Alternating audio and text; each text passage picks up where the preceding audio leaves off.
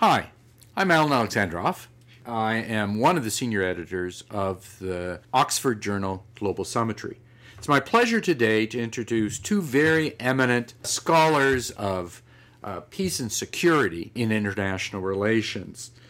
Daniel Druckmann, who has for many years been involved in conflict management, negotiating behavior, peacekeeping. In addition, it's my great pleasure to introduce Peter Wallenstein. Peter is, of course, one of the great pioneers of peace research, and his involvement in this area goes back into the 1960s. Our interest in this podcast was in part encouraged by the G20 leaders meeting in Hamburg, Germany last month. In addition, Daniel and Peter were good enough to provide an article which came out in Volume 2, Issue 2 of the journal Global Summitry.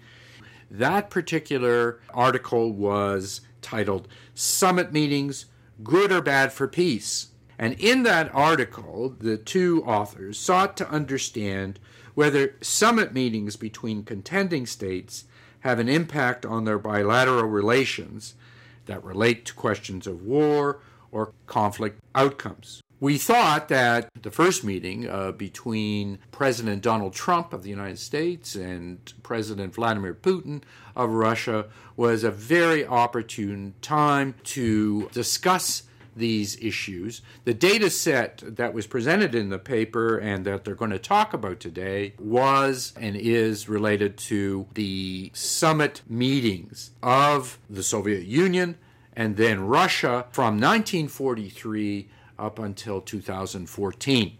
So without further ado, I'm very pleased to introduce both these eminent scholars.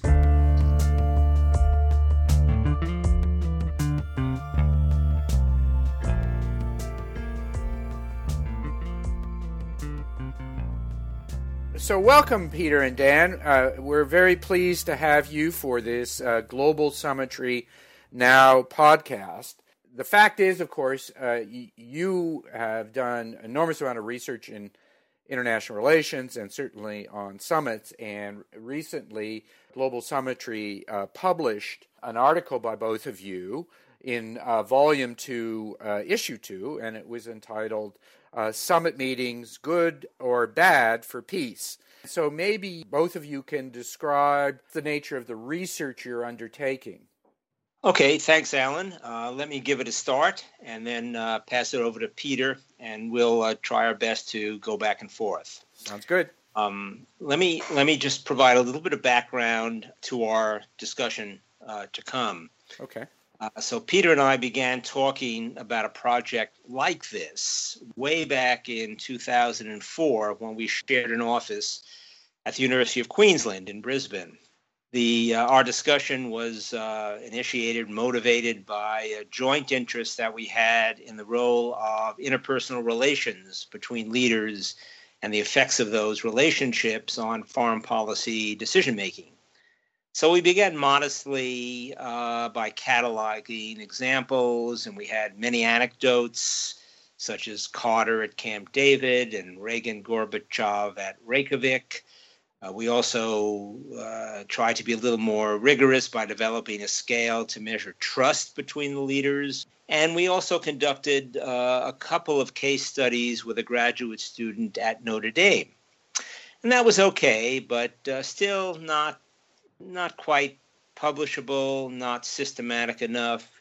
And we realized that in order to make a stronger claim about the role of international relations, we needed to be more systematic. And this realization, along with articles that we were reading by Galtung and by Thompson and Modelsky, served to move us more in the direction of considering summitry as a kind of typical forum for interacting leaders, for opportunities for leaders to talk to each other. Mm-hmm.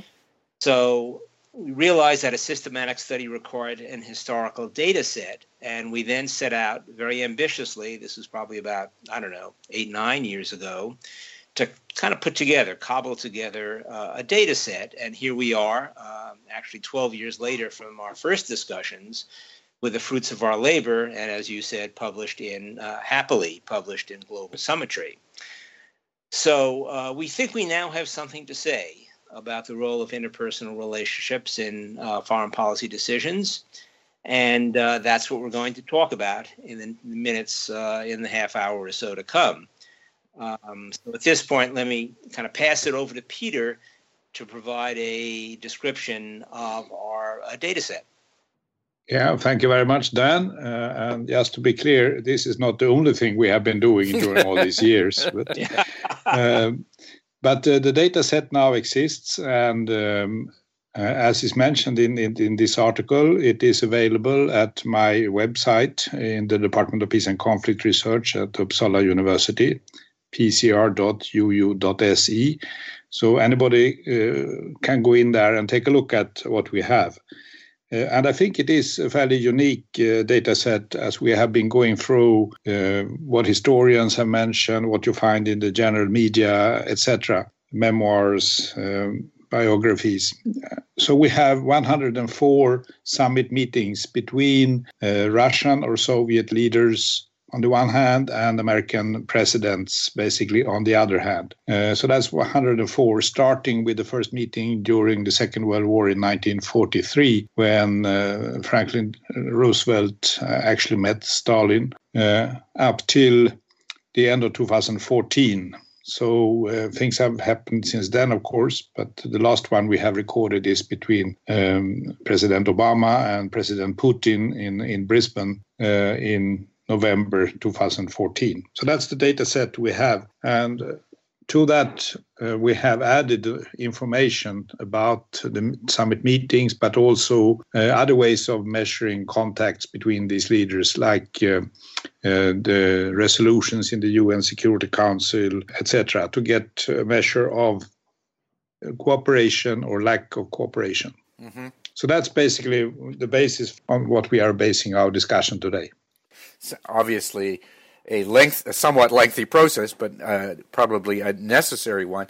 Maybe you can describe what you drew out as the main conclusions for the article that you did for Global Summitry.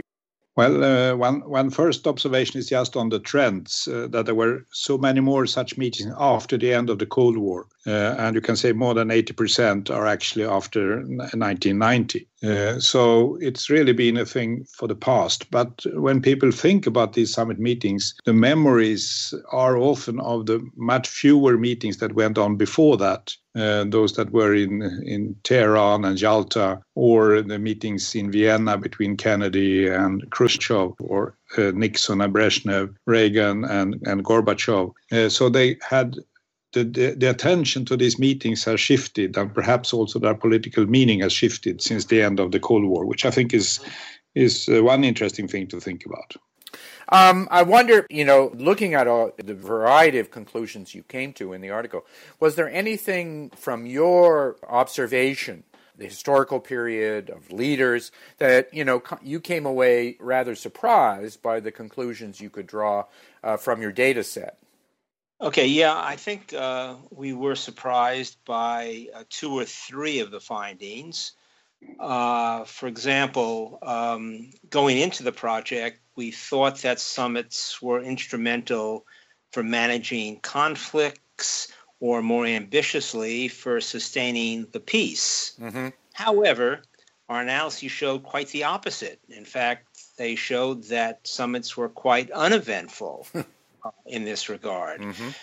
They were surprisingly motivated by conflict. In other words, conflict was relatively high for both countries, particularly the Soviet Union, Russia, but they didn't reduce the conflict from before to after. So mm-hmm. we measured the level or frequency of conflicts before the summit, measured it again after, and then we lagged it, so we measured it a little bit later on. There's virtually no difference. Nothing much happened. Mm-hmm. So that's one big surprise, and that's the subtitle of the article, in fact, Good or Bad for Peace, and we end up with sort of a neutral conclusion. We were also surprised by the Soviet-Russian penchant desire to pursue armed conflict when at the same time they were showing cooperation. And this is a really interesting finding. It was sort of based on delving in a little more deeply, statistically, if we can understand, because we got a really strong relationship between UN resolutions and going to the summits. And that made sense to us. We tried to understand that relationship, and we found that that was mediated. In other words, that was accounted for by Soviets increasing the frequency of conflicts. So what does this suggest? We think it's something like they have dual motives, or they're showing two faces, something like that. On the one hand, historically, things may well be changing, but historically, they're a member of the international community in good standing, especially when they became Russia. On the other hand, they continue to be an empire-motivated imperialist power with an intent to keep the world in an unbalanced or tense state. So, of course, the question is whether this is an historical trend that Trump and Putin are doing their best to change. Time will tell. And we're going to speak about that a little bit more later. Finally, probably a little less surprising, but we had no reason to suspect one result or the other. We found a difference in preferences for the bilateral versus the multilateral forum. And by the way, we break our data down into those two types of venues. And that actually provided food for thought. It turns out that the U.S. much preferred the multilateral forum, went to it more frequently, and for the Russians it was the opposite. They preferred bilateral, went to it more frequently. And that leads to one inference, one implication, and that is the U.S. Has historically been interested in multilateral, alliance-based politics, and Russia is interested more on maximizing leverage by meeting one-on-one. And so establishing their equality and legitimacy. So again, a question based on this finding and the two others that I mentioned is whether the historical pattern will persist into the Trump-Putin years, and there's reason to suspect it may not. That's something we'll return to. Yeah, let me just add a little to what Dan just was saying. Sure. And that was the first surprise. I mean, we did collect a lot of information on conflicts and conflict patterns before and after the meetings. And certainly you can say that that's a typical peace theory, that if the leaders meet, they will be able to sort out things. And so we would expect a reduction in conflicts. And we didn't see that. And I thought that was rather surprising. Also because so many people around the world do believe that when these leaders meet, they make deals and it will affect everybody locally, or people in particular conflicts think that their conflict is, central in the meeting. Of course, we do not have the transcript, so we don't know exactly what happened. But the pattern is not that that's what they do. Maybe they actually more focus on bilateral issues, and perhaps for many meetings it's the nuclear arms control issues that are central, which is basically a bilateral issue between the two. So that was quite surprising to see that they were not that kind of game changer that one would have expected in terms of solving conflicts. And that's very good. And let me just add one other finding, which is that the predominant theme for summits historically has been security issues rather than trade issues or the symbolic value of going to a summit to sign agreements. So security is on their mind a lot. And that's related to conflict being a motivating factor to getting them to go to the summit. Now, one of the reasons we all began talking in the last couple weeks was because as our audience was witness to the annual G20 Leaders Summit, and in this case, the most recent summit took place in Hamburg. The host, of course, was Germany. The host leader was Chancellor Angela Merkel. I guess, bringing it up to contemporary setting and understanding, of course, that this particular summit is not part of your data set, Did you see anything, gentlemen, in the summit that seemed to be similar, or at least maybe contrasting, with what you saw in the historical data? Good question, Alan. So I'll begin, and then Peter can chime in. Sure, this was quite the scene, wasn't it? Actually, nothing like it, as far as we can tell, in summit meetings the 104 summit meetings that we examined. In fact, in terms of the way we coded summits as multilateral or bilateral, it's not clear whether to regard this meeting, and it wouldn't be clear to a coder, whether it's really bilateral or is it really multilateral. Mm-hmm. So Janice Stein, in the previous podcast, depicted the G20 as an expensive way to hold a bilateral meeting between Trump and Putin. So it seemed, and she makes it quite clear, that the voices of the other leaders attending the meeting were largely silenced, and the spotlight focused on this dynamic duo. Mm-hmm. So we have a U.S. president who devalues his country's allies, or it seems that way, in favor of a long-term adversary. And again, following Janice, this may well have implications also more broadly for the liberal international order, mm-hmm. On the one hand, but also for U.S. institutions, particularly the intelligence community, which are under attack by this president. Mm-hmm. So while this mutual admiration society is somewhat mystifying, it's there, probably there for everyone to see. It is an interesting contrast to the meeting in Brisbane in November 2014, when the scene was almost the reverse. All leaders were meeting except Putin, and Putin felt quite isolated, clearly. And that was a way for the other leaders to demonstrate that they did not accept what Putin had been doing in Ukraine and Crimea. And so he actually left the meeting earlier. He did. That's right. right. So that was a very different dynamics from this meeting, where Trump and Putin go on an hour and a half, more or less, longer than anticipated. So I think we see a new phenomenon here, a new pattern that we haven't seen before. Yeah, and let me add something that is counterintuitive on all of this, and this may seem hard to believe, and it's hard for me to believe, but I wonder, and let me raise a conjecture. This departure from historical trends actually may have some positive consequences. So what could these possibly be?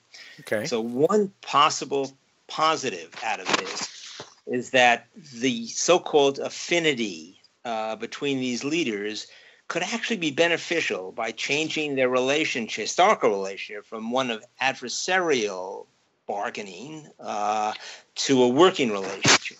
So another is that the bilateral symmetry that they prefer may reverse the historical trend by managing the conflict between U.S. and Russia. Mm-hmm.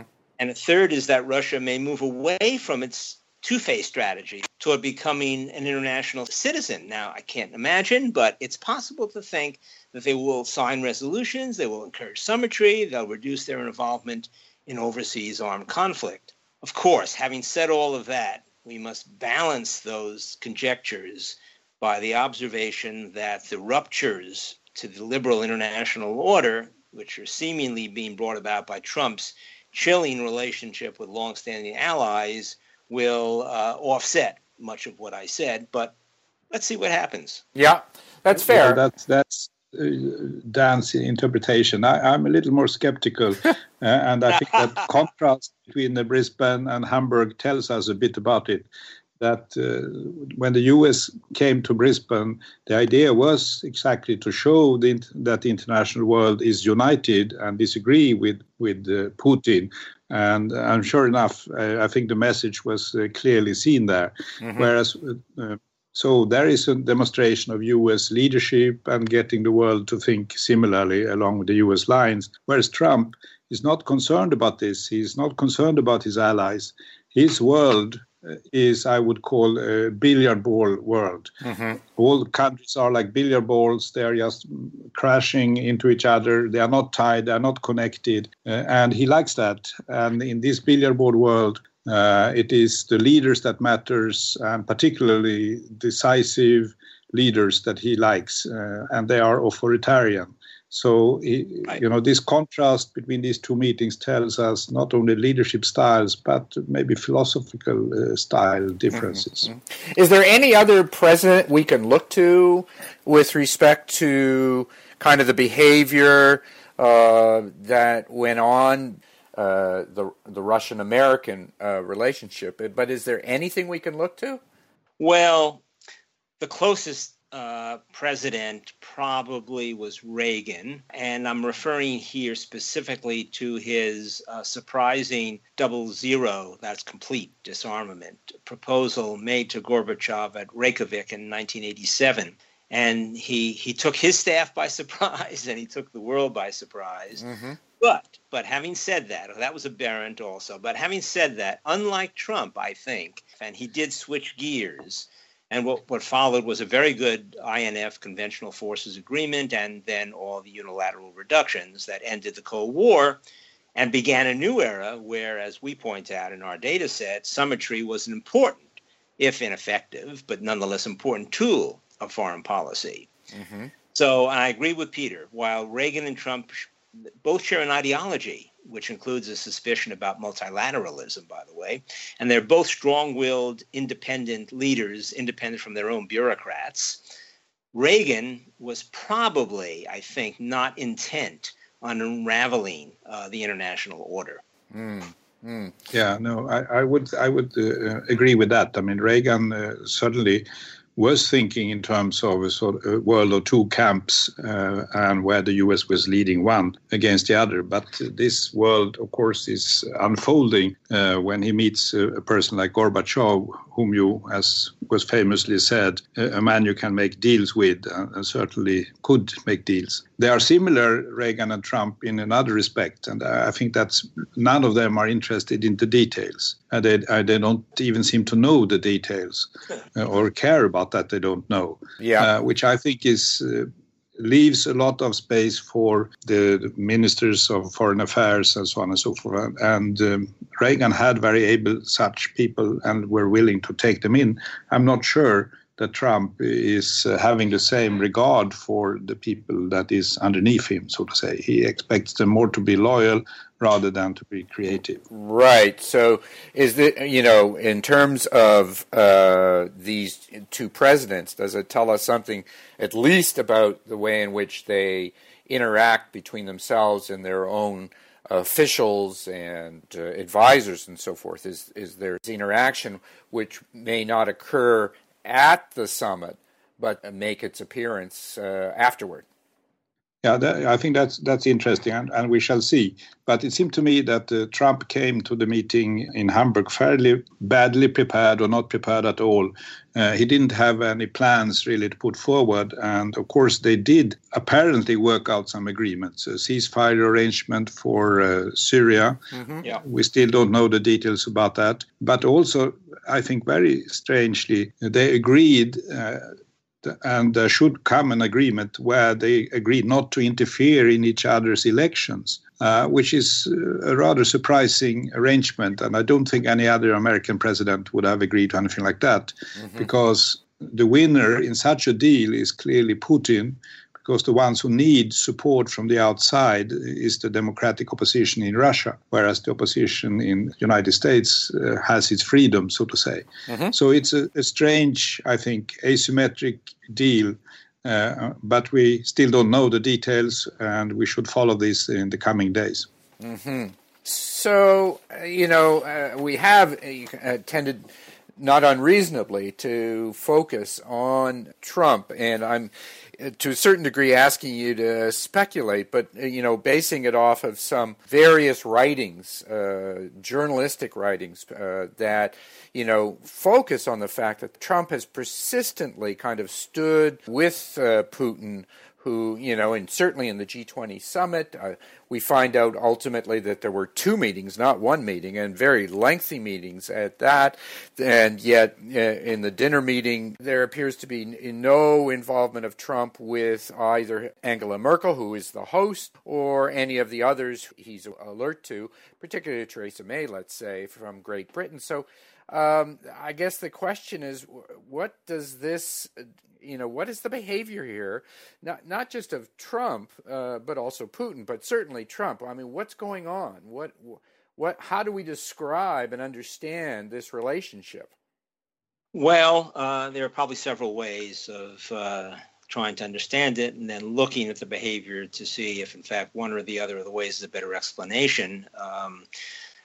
As I said before, and I'll build on that a little bit, the way to turn an adversary into an ally probably is by developing a personal relationship in which there's some degree of empathy on both sides. Right. One of your great professors from the University of Toronto, Anatole Rappaport, wrote Fights, Games, and Debates back in 1960. Terrific book. And using those terms, it's at least conceivable to think that Trump could be moving away from an historical fighting pattern to more of a bargaining/debating pattern. And if that's the case, then the focus may be more about finding common ground rather than simply winning, although I know with Trump that's a little bit hard to believe. But then again, there may be practical reasons for the common ground argument. For example, and Peter mentioned this just a little while ago, Trump needs Russia to cooperate in Syria to defeat ISIS. They're in the midst of negotiating, and Peter mentioned this, an arrangement over spheres of influence and operating zones in and around Syria. So that, for example, Trump's recent decision to remove CIA involvement in this theater may be part of that agreement, though we're not sure. Right. Yeah. All involved. However, I always have to balance the positive with the more cynical. And there's a more sinister interpretation where these are actually just simply mutual admirers of the other's authoritarian style, where they're using public power to pursue private business interests. Well, it'll be interesting to see how this develops and whether their behavior will provide data about their motives, which I know are very difficult to infer, but the consequences of their behavior will be there for everybody to see. So there's another study waiting to be done. Okay, and obviously you're contrasting the more conflictual with the search potentially for common ground. And as we know, Putin and Trump appeared to agree to a joint security envelope on cybersecurity. And of course, as soon as Trump got back to the United States, there was, quite the backlash and outcry about that. And of course, he quickly resiled from that particular proposal. But what do we make of something like that? I find it really remarkable, and even the decision by Congress and united, so to say, Democrats and Republicans in preventing him from lifting sanctions on Russia. And it is really remarkable because I can't remember that this has really happened before, that you have to rein in the president and try to block him from doing things. So it seems to me many are worried about this. They want him to stand up, I think, to the typical values. You don't take away pieces of other countries like he did with the Crimea, for instance. Whereas Trump is willing to forget this in order to establish this kind of a relationship. Of course, I think on the whole, it's good if leaders can talk and relate to each other. But we always have to be careful. There are important values, there are important issues that shouldn't be covered up. And I think that's the worry the Congress has, and I think we should all have that worry. Well, and indeed, prior to reaching Hamburg, President Trump gave a speech in Warsaw, and what we saw there was no reference in that speech. It was quite a spellbinder, but no reference in the speech to rule of law, to the support of leadership and alliances, and no references to democracy, anything like that. So how should allies now, in effect, respond based on what the behavior we've seen in Hamburg and, of course, in the previous NATO and meetings and so forth? What should allies in Europe in particular, but also Asian allies, what should they do in the context of global governance now? I think you can see a sort of a debate, a European debate here between a Merkel position, which is much more firm on principles and so on, and then you have the Macron position, which is a little more flattering. Invite him to see a real ceremony with the army moving up and down the Champs-Élysées and things like that, and make him have an impact. You relate to him in a different way. So I think you have the Merkel way, which is principled, and you have the Macron way, which builds on his vanity. And when you look around in the world, you can see that other leaders do take one or the other of these approaches. And so you can see we are now in a real life experiment. Which one will work the best in terms of forwarding global governance? Mm-hmm. Yeah. And also the question looms large as to whether the future of summitry will be primarily multilateral, involving the ally, or will turn in the direction that it's going, which is bilateral between Trump and Putin. It'll be interesting to see how that develops. So, kind of as a wrap-up here, where do you think summits will be, assuming that President Trump fills out his 4 years? Where do you think summitry is going to be in 3.5 years? Well, the European experience, of course, have been the one of reducing the drama around these summits and making them much more working sessions, and they are continuous like that. And I think we were on the route of doing something like that, particularly with Obama and Medvedev. They seem to connect very well and were sort of good on technical issues. And then you have this other where they are more like dramatic events, symbolic and things like that. And I think my suggestion would be that Trump and Putin both are more into this symbolic thing for different reasons. There are different symbolisms in that, but both of them like that. So we're going to see a little fewer such meetings and a lot of excitement around them. I think that's right. I would agree with that. Trump and Putin have a flair for the dramatic, for theater, as you will, and that does contrast with almost all of the European leaders' desire for a working multilateral forum.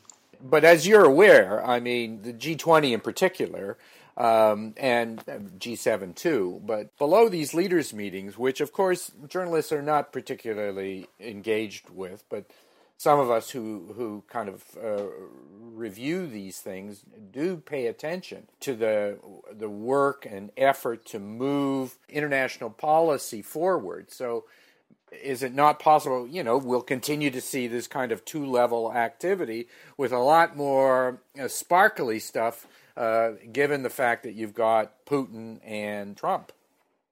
Yeah, I think that would be a good thing with these summit meetings if they also made good connections, so to say, on the lower levels, on the foreign ministers and further down, because then you can establish exactly that what you talk about, which is a well-functioning system where the leaders only get to deal with things when they are ready, when agreements are almost finished. Right. But I haven't seen too much of that, because it means that these two leaders will have to be more willing to decentralize than they are. And both of them seems to be guys that would like to hang on to the power constantly. And so I'm worried that we will not get into that kind of a working mood. But that's of course just a guess. Yeah, and both are suspicious of their own ministers and their own ministries. And that's very scary. But there is another idea here, and the other idea is this back channel notion that Kissinger kind of made famous, that maybe something could be done, in a back channel that doesn't involve Trump or Putin, or conversely, a back channel that Trump and Putin establish while letting business proceed as normal as usual. Mm-hmm. Well, gentlemen, it's a real pleasure to have spent some time with you and to look at the research you've been doing on summits and then more directly looking at the most recent summit, which of course is the G20. I want to thank you both for taking the time to join us today. It was our pleasure. Thank you very much. It was fun. Thank you.